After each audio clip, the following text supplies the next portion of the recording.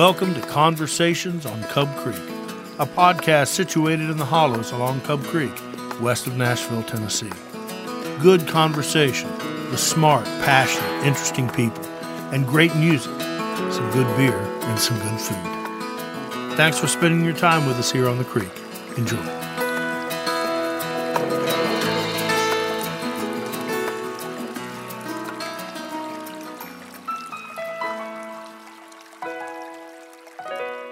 Welcome to Episode 2, the impact of Uruguay and Cuba on two master musicians. In this episode, we talk about the influence of the blues, jazz, and early pop music coming out of Uruguay and Cuba and its impact on my guests. Tonight, I'm joined by two virtuosic musicians, jazz pianist Enrique De Boni and cellist and bassist Ron De La Vega. Enrique grew up in the famous Hot Club of Montevideo, Uruguay. And starting in the mid-60s, he traveled the world playing blues and jazz clubs and festivals. Enrique was taken under wing by the famous American jazz pianist Hampton Hawes, becoming fast friends and sharing many musical experiences together. He's opened for Miles Davis and was probably the last piano player to play with the legendary bassist Jaco Pastorius. Ron De La Vega, born to a Cuban father and an American mother from Alabama, has played cello and bass in big bands and orchestras like Dave Brubeck, Benny Goodman, and Mannheim Steamroller. He's played live and recorded with tons of artists from Los Angeles to Nashville, including the Crickets, Jerry Lee Lewis, Albert Lee, Eddie Van Halen, Waylon Jennings, Jerry Reed, Brenda Lee, and Nancy Griffith's Blue Moon Orchestra. I'm going to stop right there because if I read his complete list, we'd run out of time to talk. I promise you that I did my best to make this episode a single hour, but I failed miserably. So, once again, I have separated this episode into two one-hour parts. I had two master musicians hanging out talking about their extraordinary lives and jamming together. I didn't want the night to end, and you won't either. So let's get the conversation started.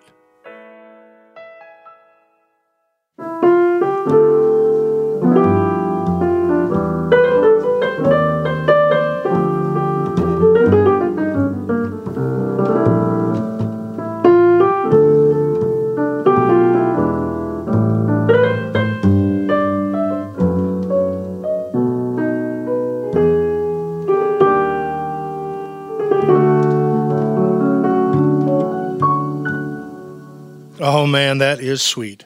Well, welcome, my friends, Ron De La Vega and Enrique De Boni. It is not easy these days in particular to get virtuosic musicians in one room. It's hard to do that in general, but in these days of quarantine, it's even harder, but we have pulled it off. I cannot wait to talk about Uruguay and Cuba and all that's influenced you both. But Ron, you got the upright bass, and Enrique, you're already behind the keys. So seems like we ought to start this off with a song. This first song was written by George and Ira Gershwin, I think in 1928, and first sung, I think, correct me if I'm wrong, in the 1930 Broadway musical Girl Crazy by Ginger Rogers. Here's Enrique De Boni on piano and Ron De La Vega on bass playing Embraceable You.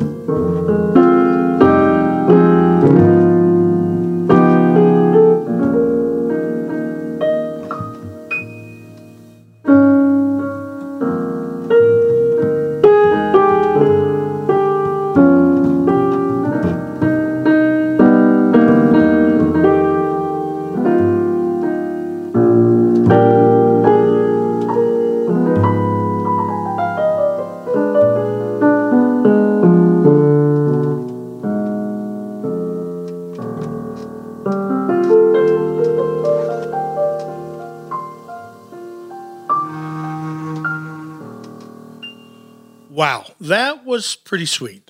Enrique, you've played in jazz clubs all over the world. But some of them, yeah.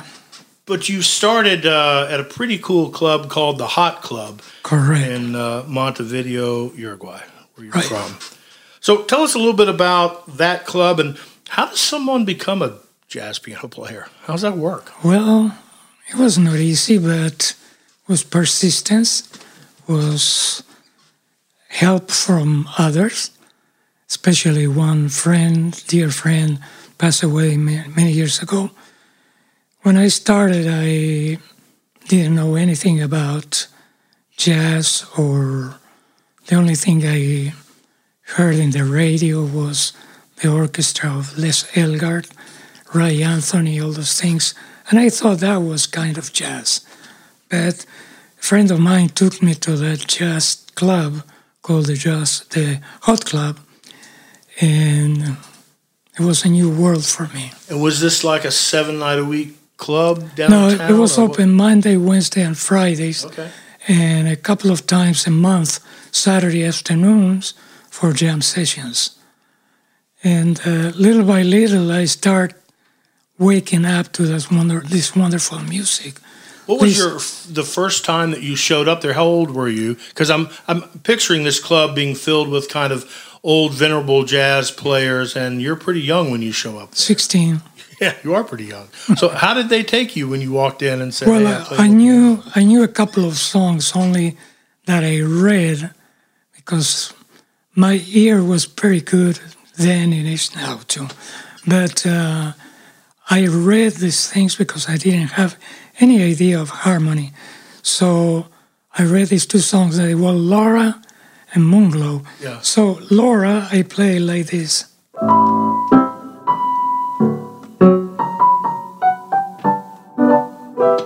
Reading straight off the sheet music. Yeah. And what was their reaction when you went in? Was this an audition or? No, they told me there were not too many people. It was early in the night. And my friend, the piano player, was there. He was the president of the club. And he said, so you play piano? Because my other friend told him that I play piano. And so you want to play something? And I did, and there was a drummer there. So he followed me, and I played that. And he said, you have conditions, you can play. Years later, they told me, you didn't play a thing there. You were horrible. So at least they had the class not to tell you, not to break a 16-year-old heart. But I started liking it, or what I was hearing, the records. This was a tremendous club because it was a non-profit organization just to diffuse the jazz in Montevideo, in Uruguay. You know, people They would go there, listen to music. We had blindfold tests, like Downbeat, Brand Magazine Dad, jam sessions, conferences. We were instructed people who the just great musicians were. So would you go there and just kind of initially just kind of soak it all up as a Right. 16-year-old piano player? Right. And who then- were some of the kind of more famous names or kind of the piano players of the time that were tearing the hot club up? Well, in Buenos Aires, Argentina, there was no jazz club at the time. So we had Lalo Schifrin, the Mission Impossible composer, going there whenever he could, jump the lake of the River Plate and play there in jam sessions there. Wow. And of course, some other musicians, they go there, like Gato Barbieri, Argentinian saxophone player. And many people that they would come from United States that were in tour playing jazz concerts. So it was a great experience. So you originally were going to be an architect, I think, Right. by mom's edict or dad's? Well, no, my dad was a businessman. My mother was a teacher, but she loved for me to be either a concert pianist or an architect or both. But I was studying architecture 2 blocks away from the club. Well, that's too close to the music Too club close. to be able to pay attention Right. to school. Right. So how did you get to the point, and tell us a few of the ports of call that you played in? I know that you've been in Spain and was it Rotterdam and Yeah, Germany. well- how do you get to the point where you Well, begin as a teenager in this club, soaking it all in, and then finally take wing yourself? I learned a lot with my mentor, a jazz player from Spain that was living in Uruguay, Paco Mañosa. He stayed with me till 2, 3 o'clock in the morning, explained to me, this is a F minor 7, this is a B flat, and so on. You were playing those already, you just didn't know what they were. Right. And then how the patterns of harmony they were developing, and I learned how to associate what I was learning from the records. And So I when was- you talk about kind of learning the harmony and kind of expanding the arrangement, could you show us just a sec of what you're talking about? What kinds of things was he teaching you? Well, the first thing that any jazz player learns is the 12-bar blues. So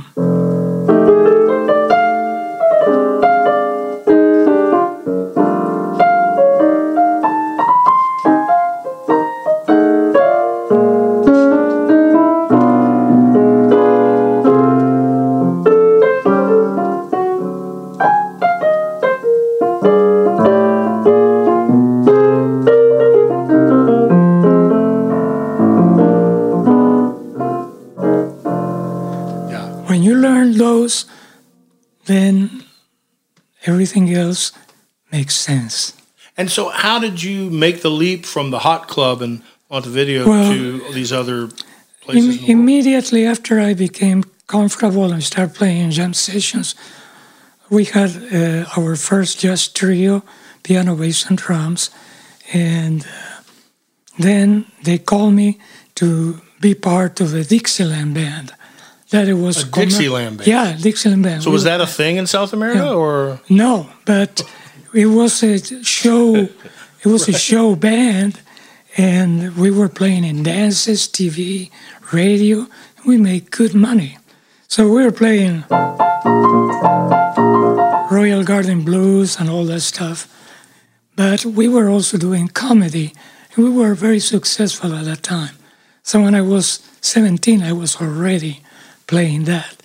And I already became part of several other groups, recording jingles, playing in TVs, radio, clubs, you name it. And by 1967, things are starting to go down in Uruguay. in terms of the ability to get gigs? Right. And so we wanted to get out of there. And a friend of got us a contract to go to Spain, to Mallorca. And 1967, when I was 23, I left for a 3-month contract, and I never went back. Then different countries came.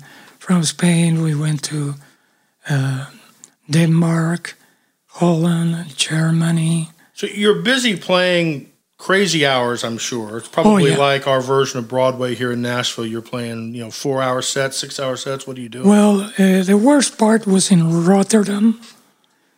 I remember on Mondays, the first set, because in these countries at that time, I don't know now, they make you play like you're working in a factory. The first set on Monday afternoon was from 4 afternoon to 8:45 in the evening. Then you have 45 minutes to eat, and the second and last set was from 9:45 till 1. Sounds like things haven't changed that much for it was club work. It was horrible. Was there a moment when you kind of woke up and went, my God, I'm a jazz player, or did you not really have time to kind of have that? I had a contact that already came out from Italy to form a Brazilian jazz fusion group to open a jazz festival in France, in Antibes. In 1969, in July, our group, it was a quintet, opened for the one and only Miles Davis. And it was great. Yeah. Well, that had to have been at least one moment when you went, my God, I'm a jazz player. Yes. Well, that's a great live. Ron, you must connect with a lot of those stories, even though kind of different place. It's kind of sounds like the growing up of a musician. You're the son of a Cuban father. Right. And mother from Mobile, Alabama? No, from outside of Birmingham. Outside of Birmingham, right. Steeped in the Church of Christ. Oh. So a combination of a Cuban dad and a Southern mom. That's a pretty interesting mix. Buenos dias, y'all. I suppose you could think of it as kind of a great culture clash, but in a lot of ways, it's kind of the story of the American melting pot. But then they also raised me in the Midwest. So I had the thick Southern accent, the Cuban accent, and then everybody around me is talking like Johnny Carson. I didn't know how to talk. So tell us about that combination of cultures and probably even language in the house and how it affected you growing up and, most importantly, kind of informed the musician you became. That's a pretty unique story. My dad was very influential with the music, even though he was a physician, a scientist, at heart. But he had the passion for music, but he couldn't carry a tune. I remember him singing along with the records, and I would have to leave the room because it was so far off. It was, bless his heart, man. He rooted for you, though. Oh man, it was rough, But he would play some of the old Cuban music that he brought over from. He moved to the United States in the 40s, so and fought in Korea. He was one of those MASH doctors, actually. Wow. But he played a lot of that. You could tell when he was kind of getting into his moods and stuff like that. He would suffer from different directions with his mood, and he would bring out the old Cuban records that he brought over with him from the 30s and 40s, the last ones that he had, and that's what we listened to. And I don't even remember a lot of their names because it was just played. And this is a song that you heard. Yes, this is a song that just. So that would be kind of streaming from the living room. From the office that he was in. He had everything in the office, and that's when I would go back and hear that and join him in the office and listen. But Siboney, I remember him and I having an argument. Not an argument. When you're younger, you don't always want to follow you don't want to be your father. You want, they don't know anything, the parents. So I've heard the first time I heard Oye Como Va from Santana, I thought, that really sounds familiar, not realizing that I'd been listening to it from Tito Puente, the writer of it. Yeah. Who is not Cuban. Everybody associated him, he's actually Puerto Rican, but everybody associated him with Cuban music, that he would write that. But I remember he couldn't stand the Santana version because of the electric guitar barreling through it. He didn't like that. Yeah. But everything else is identical. And I heard the contrast with it, with the modern versus what Tito Puente did, which was just, it was almost, if you listen to Tito Puente's original version of it and what Santana did, except for the electric guitar, it's almost all the same thing. So for your own kind of, you know, we talked about Enrique finding this hot club as a teenager and able to be taken under the wing by musicians. At this point, you are in Illinois. I'm in Illinois. Where in Illinois?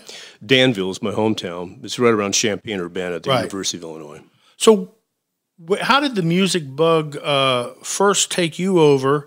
And then, you know, was there, I imagine this Cuban influence kind of the way that you just described it, kind of off-axis music and language being spoken, but you also had, you know, a mom from the South, so it wasn't all just a Cuban household, obviously, in terms Right. of culture and language. So Right. how did that meld together to, or did it even have an effect in your beginning of music? It did, but I didn't realize it at the time. I'm still realizing it now as I mature. But I didn't begin with pop music in general. I was a cellist. I remember when they first brought the instruments into the elementary school. This is when we were living in DeKalb, Illinois, the Northern Illinois University.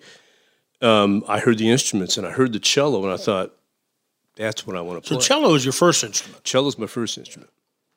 I And remember how old are hearing you at that point? Well, there I was in second or third grade. So, Wow. yeah, I was very young, heard that, and I thought I wanted to play that instrument. And my family was all for me doing strings because my grandmother was On Dad's side? on my dad's side, was one of the first female Cuban concert violinists. Wow. And she dropped everything when she had a family. She thought she played the role that she was supposed to at the time, but falling into the social norms. But she was quite an accomplished concert violinist. And I remember I saw her, or she saw me, I don't remember, but as a baby. And then she died like within a month or two later. They thought, she's passing the music on to you, Yeah. which was a feeling of it. But then when I picked cello, they thought, no, you're so small, you look like you're playing an upright bass. So they kept saying, you need to play something smaller. But I flat out told them if I couldn't play the cello, I'm not interested in doing anything. So there was something, it sounds like there was something in the DNA that kind of spoke orchestral to you. I mean, Definitely, and that's String how I instrument. began with everything. I listened to what my father played at home, and then obviously the Beatles came out when I was a little bit older from that. But that's the only time I got into the pop music. But the Beatles still satisfied that because they did have a lot of orchestrated things going on, the orchestral arrangements and stuff that they did. So it kind of played into it also. But I began nothing to do with jazz, nothing to do with Afro-Cuban music. It was all orchestral that I would do. that's interesting. So it does make you wonder whether that was kind of passed along by grandmother. I wonder. Yeah. Although you were hearing some of that being played out of your dad's office. Right. You mentioned Hoy Como Va, Yes. and it was Tito Puente was the original Right. cut of that. He But wrote that. Was that the first cut you heard? Well, I had heard that at home without really realizing it until I heard Santana. It was Okay. Dad's music.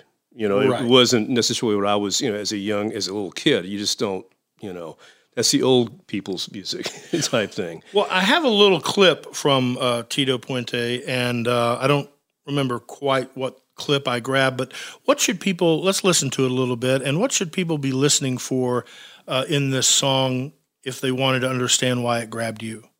Oh, like I think all Cuban, mostly Latin music, it's layers of simple rhythms working together. Each part, if you listen to it, is actually not complicated, and they keep putting.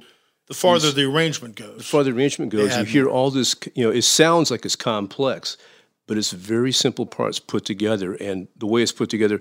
If you listen to, he has a section in there where it's like the horns are doing a certain melody. He's got everything doing different simple melodies, but they overlap when they play it together. It's just huge orchestrated sound. So do you think it was that relationship between these rhythms and different instruments and how they melded together that kind of grabbed you? Yeah. Yeah. Let's take a listen. This is Oye Como Va by Tito Puente.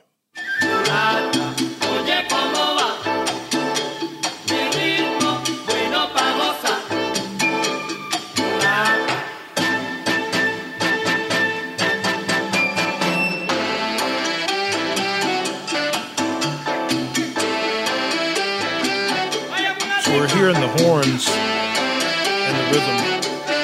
Right. Now, if you keep listening, they'll add in.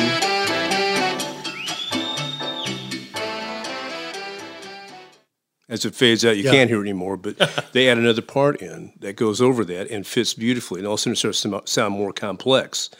Then they add another simple part over the top of that, and it becomes this full sound as they keep adding simple melodies with simple rhythms. And it just multiplies into this huge sound. I hate this question when it gets asked of me, but it seems like with Cuban and South American music, it seems more of a valid question. Do you think it was the groove and the rhythm of these songs that captured you first, or the melodies, or was it the combination? What was it? Honestly, for me, it was the rhythms that even though I'm a melodic-centered person with the cello, you hear the music. And you can't sit still. You can't stand still. You have to move. It makes you move, and that's what grabbed me. You had mentioned a second song when I asked you guys about songs that had inspired you, and you mentioned the song, is it Siboney? Siboney by Ernesto Lacuna, I think originally. You said it was influential for you. I've got a clip of that as well. When we go to listen to this clip, what should people be listening for? Well, the thing is, too, Ernesto, the composer of this song was, as I'm finding out, I didn't know a lot of this at the time because I didn't study music history back when I was a kid. Yeah. But he was actually like the Cuban version of Gershwin. He wrote. How do you mean, just in terms of the amount of stuff that he wrote? Not the amount of stuff, but it was an orchestral type leap into a little bit of a jazzier type thing. It wasn't strictly a classical composition. So it had that anthemic quality, maybe? That anthemic quality. Think about film. And he was writing with an orchestra in mind a lot of the time. So it was kind of like a Cuban Gershwin. If you listen to it in that aspect, you'll hear the different, well, if this is one of the original ones that he did, you'll hear some of the instrumentation that you would not really expect in some kind of a pop world necessarily. Well, here's a Siboney by Ernesto Lacuna. A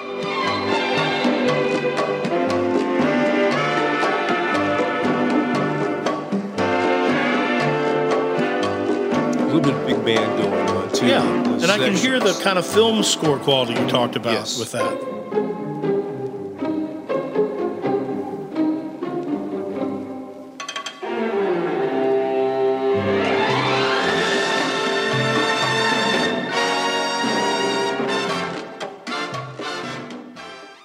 Well, that was a perfect description because I could hear both the rhythm power that it gave you, but also it had this kind of anthemic quality to it. Was that something that you picked up, Enrique, in Uruguay and South American music? Did it have that same kind of anthem film-like quality? Well, Uruguay is a very small country, but we are strategically situated very next to Brazil. So the Brazilian music is practically absorbed in Uruguay, but we have our own. It's called candombe. Also, we have the tango that was originated not only in Argentina, like everybody says, because Argentina is 15 times bigger than us, but it was originated in Uruguay too. So we are a little bit with a lot of mix. A bit of an island yourself, yeah. All right, so let's play another song live. This is a tango dating back, I think, to 1929. Who is it and what is it? Carlos Gardel. He was a legend in Uruguay and Argentina. The name of the song is probably one of the most famous from a movie that he acted too, El Día que Me Quieras. And is this something that you learned at 16, younger? No, way, way after that.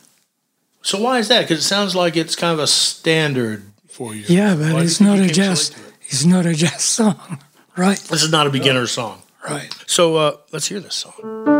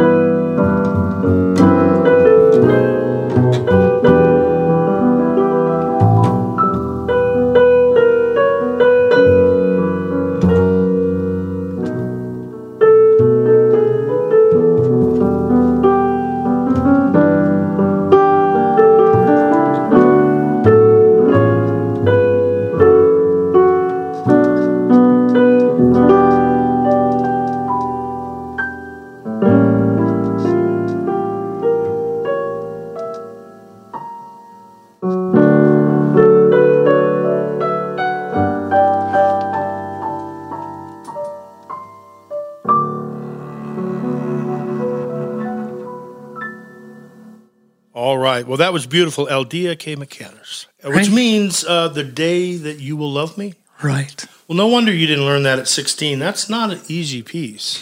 I mean, technically, it doesn't seem like the hardest piece I've ever heard, but you have to have a little bit of life under you to play that piece, you think? Yeah, exactly. That's a beautiful piece. And has that been a staple part of your sets, or just kind of? Never. Because, I don't know, I learned it very late in my career. Shame Even on me. though it was basically a Uruguayan standard. Yeah, but you don't play it in jazz repertoire. But one day Because said, it's too kind of Yeah. classical and anthemic, or why is that? no, I don't know. One day I said, I'm going to learn it because it's time for me to learn it. And of course, I have listened to that many times, and I went to the piano, and I remember it. I don't have sheet music. It's all here, Right. all here. Well, that's well done. You had mentioned the song Doodlin' by Horace Silver. Yep. Tell us, I have a little clip of that I want people Yeah. to listen to. Well, What should we be listening to? What should the audience be This- listening to figure out why it influenced you? when I started going to the hot club, this pianist, Horace Silver, and another pianist by the name of Hampton Hawes, that pianist, Hampton Hawes, had a crucial time in my career later. They kind of woke me up to this music.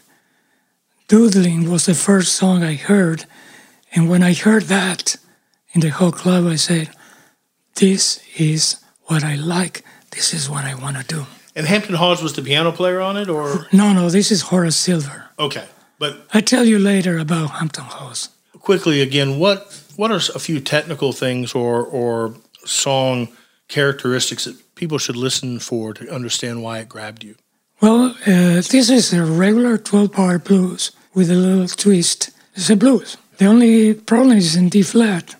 But Well, if that don't give any musician the blues, nothing will.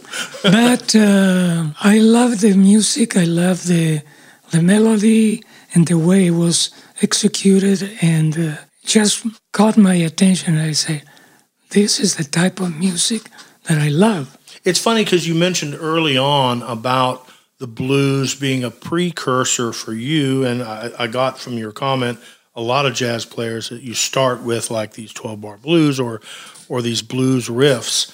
So it sounds like you were kind of leaning towards the blues anyway. Why do you think you didn't become just a straight-up blues player? Well, because blues is the base of everything in jazz. So you're going to find blues like this one. It's just a pattern. It's used in several songs and several instrumentations all over the world. But it's not played in the way that the blues or rhythm and blues or gospel. It's a different style. Can you help people understand like one difference between this type of blues and what other people might be familiar with? Well, you have blues also in country music too. Sure. You know, and So are we talking about rhythm here? That makes it no, music, different blues, or well, it's different feeling. First of all, okay, more or less, the blues in jazz they are playing instrumentally, like this one. okay. Well, let's listen to "Doodlin'" by Horace Silver, and we'll see if we can figure it out.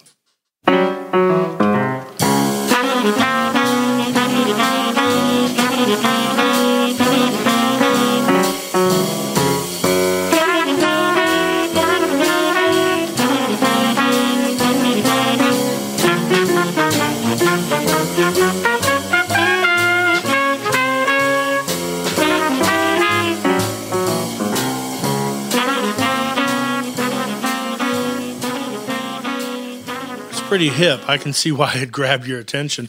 Ron, what do you think it is about that quote unquote type of blues that's a little different? Well, it's the same. The jazz and the blues is all the same harmonically. There's a different feel to it. I think is the main part of it. We're talking about rhythm and groove, or no? Well, initially it's the chordal structure, the melodic structure. The chord patterns are really similar. Right. And jazz takes it into another further thing where it's like a bunch of 2/5s. Right. You put that into it and it becomes more jazz. And you can have blues and rock and roll too. Like. sure.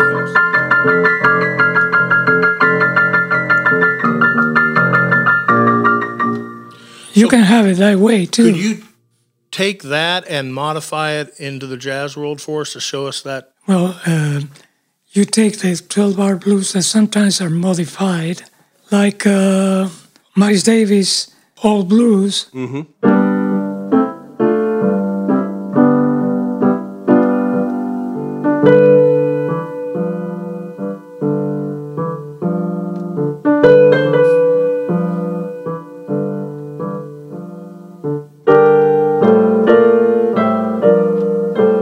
Back to one. And now it goes different. Instead of back to one. So it's different chords, different inversions. It's similar. It's really kind of the same chords, but you have chord substitutions more so in jazz. Right. It's not as strict as what the blues would be normally. That's kind of there's a few Pretty things, locked but it's down. pretty locked Yeah. down more so. And also, you can have modifications in the blues itself. That instead of being major, it's a minor. Mm-hmm.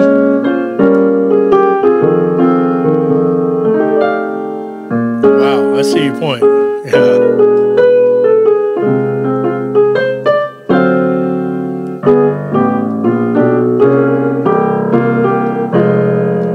Oh yeah. So it's amazing because you can hear traditional blues in that, especially in the left hand. Yep. And then those chord inversions you were talking about that really speaks jazz. Right. substitution of the substitution of, you substitute chords with other related chords that would go in the place of a 5. He goes to like a sharp 5, right? Diminished. So you're. I know I'm talking numbers with people that may not know what I'm talking about, but there are chords that are related that you substitute that for. Right. In the song, and that becomes more jazz. So the cool thing about jazz in one way is that it is universal in that people hear that 5, they hear that familiar landing place, but it's just a little bit different. Also, sometimes, in many cases, they have 16-bar blues. Yeah. Instead of 12. They added 1 bar just for the heck of it, Mm-hmm. Another song you had mentioned, Enrique, and correct me on the title, is it Andorinha? Andorinha by Antonio Carlos Jobim. Right. I have a little clip of that. What should people be listening for in this song that they can understand why it captured you? The sweetness, the melancholy of Antonio Carlos Jobim, the influence of Frédéric Chopin in some classical composer in some descending lines like.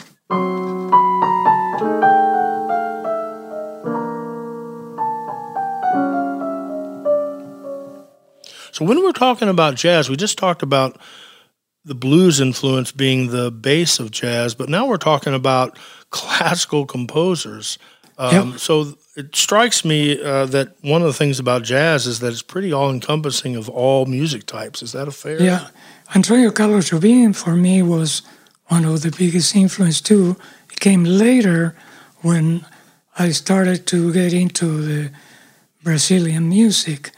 And Antonio Carlos Jobim took a lot from Gershwin, from Ravel, from Chopin too, and you can hear it in some of these works. Andorinha is the typical example of influence of Chopin there. Great. Well, that's what we'll be listening for then. So this is Antonio Carlos Jobim and Andorinha. In this song, Antonio Carlos Jobim used one of the best bass players. Who was that? Ron Carter. Oh, yeah. Oh, okay. Yeah. Well, let's listen to him.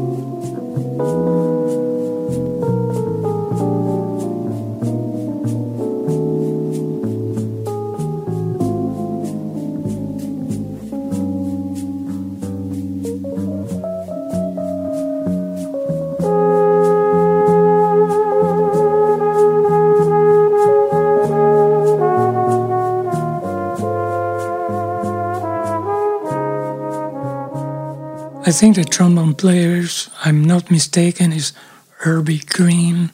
I'm not sure. I think so. I'm not sure. Well, it's interesting because, you talked a lot, and I certainly heard it, you talked a lot about that clip having this Chopin reach, but it also had a very 70s keyboard to it.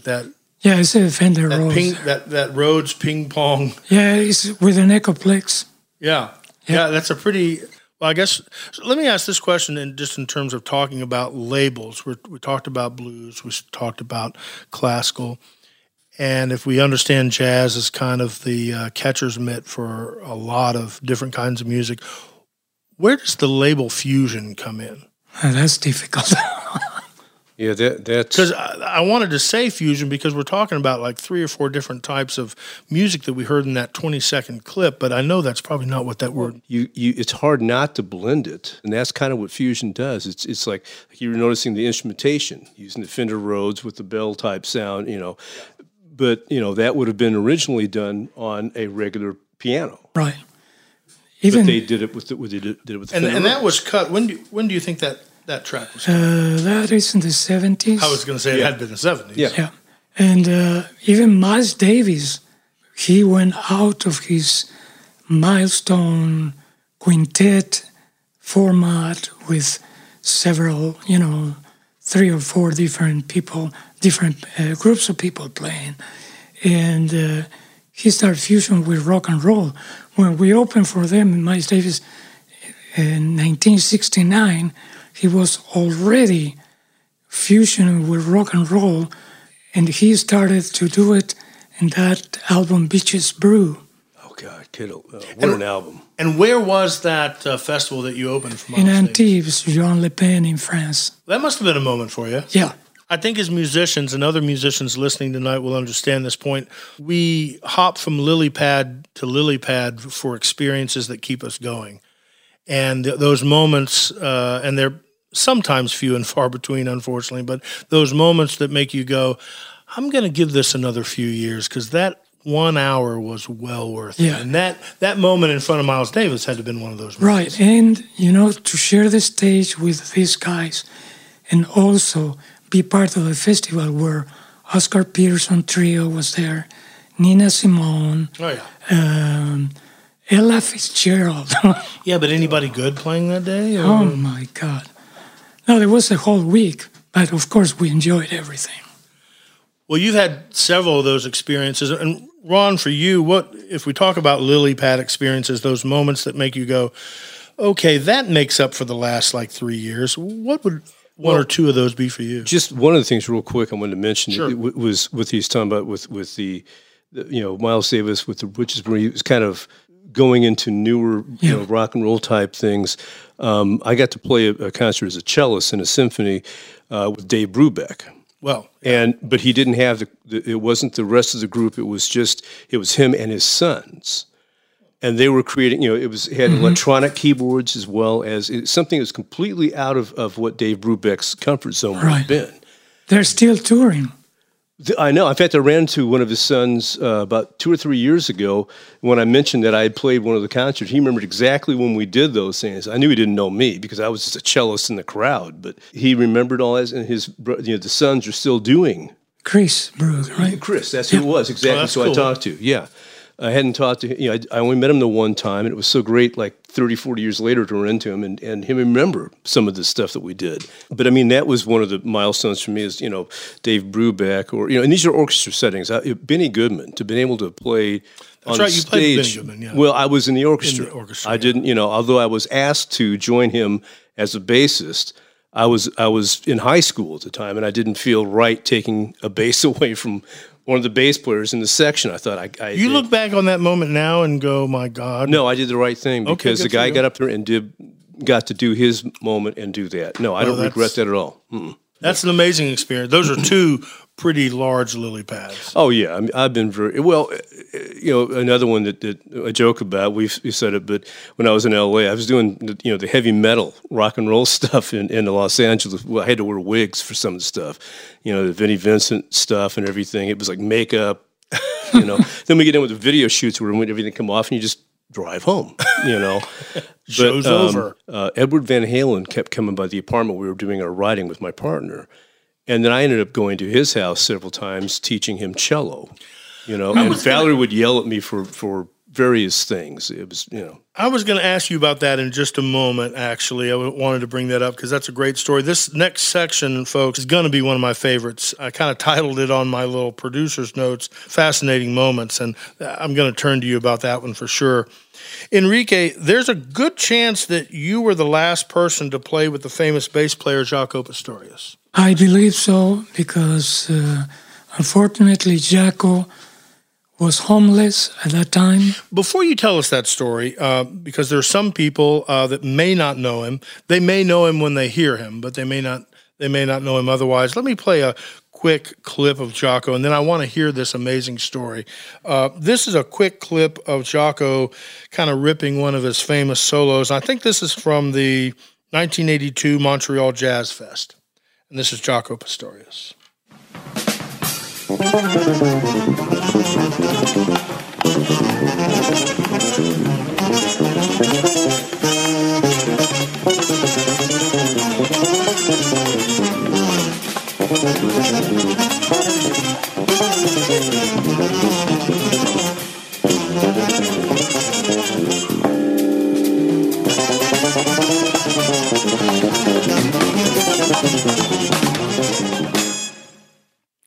Okay, so the guy could play. Yeah. Remember, by the way, we just listened to a live recording, right? So again, when I say you very well may be the last piano player to accompany Jaco, tell us I that story. believe that because he was killed a few days after that, and I don't know if You probably played in between, nobody yeah. else played with him So after where that. were you, and what was the story? This wasn't for Lauderdale. We were playing in a benefit for a percussionist that was sick and had to go to the hospital, didn't have money to pay the bills. So we went together for a benefit. Was this in a club? It was in a mall, in a mall. Okay. I remember it was, what is that store? The X Max or something like that. Oh, TJ Maxx? TJ Maxx store. And You were set up in the TJ Maxx. Well, outside the TJ Maxx store. It was by night. Right. So we were playing, and all of a sudden, here comes one guy completely dirty, smelly, and we were playing, and everybody knew it was Jacko. So you recognized him right off, even though he was pretty rough looking. And he said, "Can I have a bass, Hell no. please?" And we were Bass playing, player's going, no, don't take a bass. and we were playing. I don't remember what or how, and he started playing. I don't know what he was playing, but he was a monster doing something really similar to that, but something improvising. I tried to follow as much as I could, but it was practically impossible. The drummer did what he could, and percussionist did what he could, and that lasted for, 20 minutes, and he left. So we're talking about a man within days of his death and had been kind of down and out for a bit, walks in a bit of a train wreck, but puts the bass in his hand, and that goes away for the moment. Yeah, it was unbelievable. Wow, that is. And then what was it like for you to hear that days later he was found dead on the street? No, he was beat to death. They beat beat to death. him up, yeah. And Bouncer, he wanted to go in one club in Wilton Manors, Florida, near Fort Lauderdale. He's in Fort Lauderdale, as a matter of fact. They didn't let him in, and he said, "No, I want to come in. I'm Jaco Pastorius," or whatever. He tried to fight, and of course, Bouncer beat him up, and he died of the injuries. Yeah, it was horrible. So, Ron, how did half-Cuban cello player from Illinois wind up playing rock and roll in L.A.?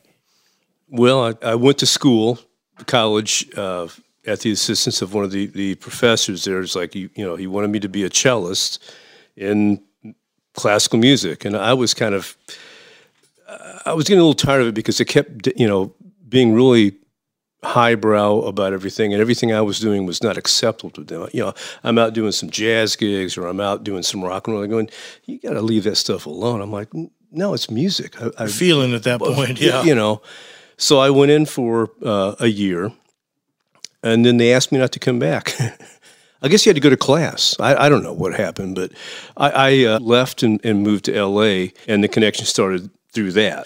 And what was it that made so really going to L.A. was it more about leaving Illinois than it was going to L.A.? Both, yeah, very much so. I was ready to get out of Illinois. There wasn't a whole lot going on. There's some of the, from where I was, the area I was in, there were some bands that were kind of became something. REO Speedwagon, Styx. I can't even think of half of them right now, but I knew a lot of those guys, and we had shared some gigs around that kind of stuff. So I knew it could be done. So I moved to L.A. Before we talk about your very famous cello student, tell us a little bit about what it was like to assimilate into the LA scene. It wasn't that easy, but it wasn't as hard as I expected it to be. I mean, I had a lot of I went out there and attended a school called MI, Musicians Institute, got a performance certificate or whatever in bass.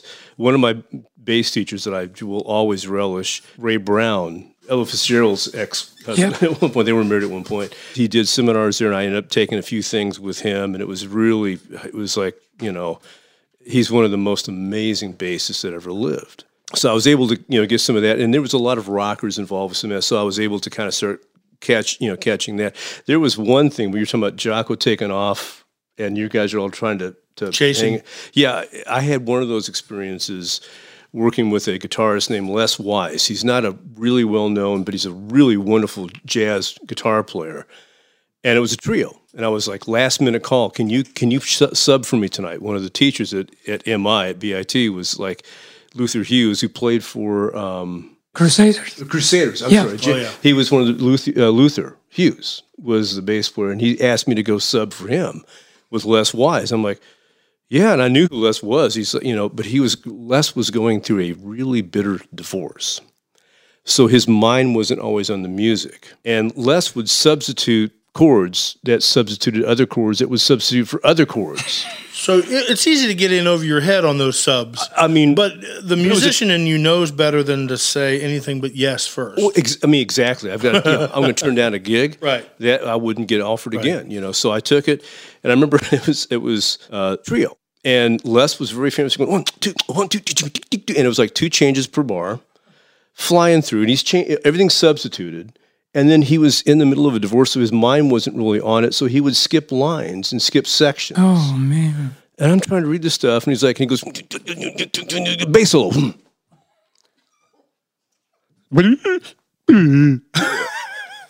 It was like I had no idea what to do. And I remember the drummer was this little guy. He's comes around the cymbal and goes. I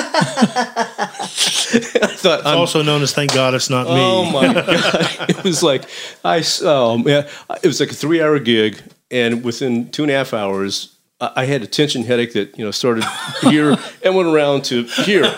I was like, the drive home. It was horrible. It was so great because it was challenging. But I know what you mean. It's like what. Well, and as Where are they going musicians, with we this? have to be in that position of saying yes and trying things. Well- One, from the practical standpoint of getting gigs, but that's also how kind of you grow. If you stay in your lane too much, it's hard to grow, right? Oh yeah. I have a little story very similar to yours, but I was extremely young. I was already, not already, I was hardly starting to learn the chords, and I knew like 4 or 5 songs. And a piano player friend of mine told me, Enrique, I need to go somewhere that day. Can you go and play for me?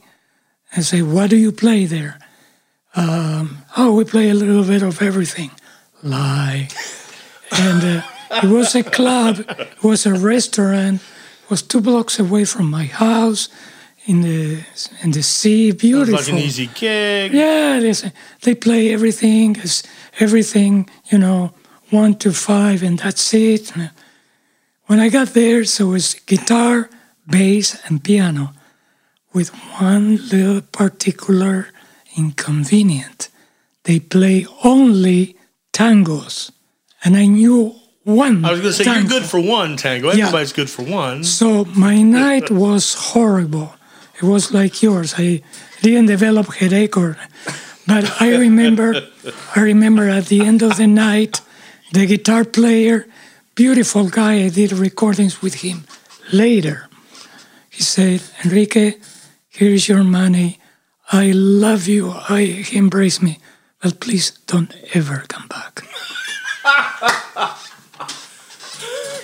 Sometimes when the fall is all you got, that's important. Oh, that's hilarious. If I would do it now, I have 50, 60 years of experience, and I know where he's going to go. But that's where experience comes from, But right? I mean, that's at that time, he was playing things like... Show people what you were up against with tangos, yeah.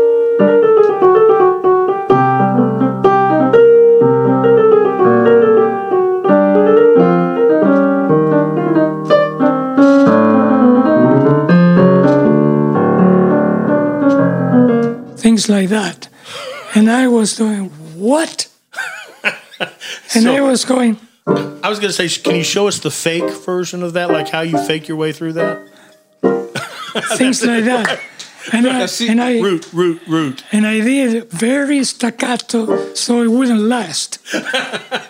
Note and gone. That's like what because bass players, it's one of the hardest things. I mean, you guys too, you have to fill in the whole chord, but you don't have to be on the downbeat, right? Right. Bass players like, okay, this is where we're going.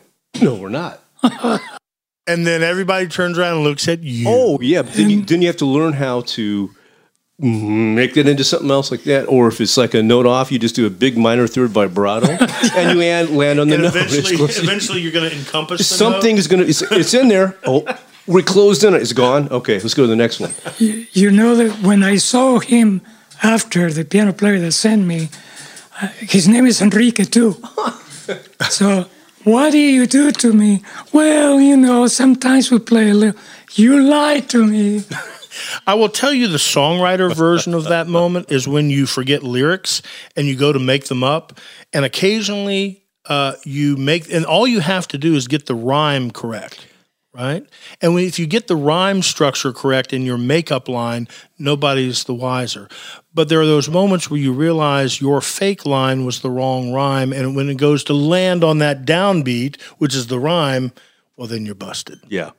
In piano, there's no rhyme like. Right, exactly. They're going to know. All right, so, Ron, I've been waiting all night to say this line. You taught Eddie Van Halen to play the cello. How does that happen?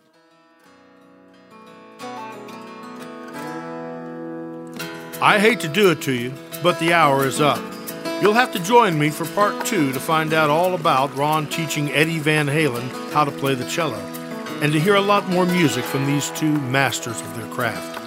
Next time on Conversations on Cub Creek. As always, thank you for listening. If you have any topics you'd like us to build a conversation around, drop by the Conversations on Cub Creek Facebook site. And while you're there looking through show notes and behind-the-scenes pictures, drop me a line with your thoughts. If you've enjoyed your time with us on the Creek, please leave a 5-star rating and subscribe wherever you listen to your podcasts. And thank you.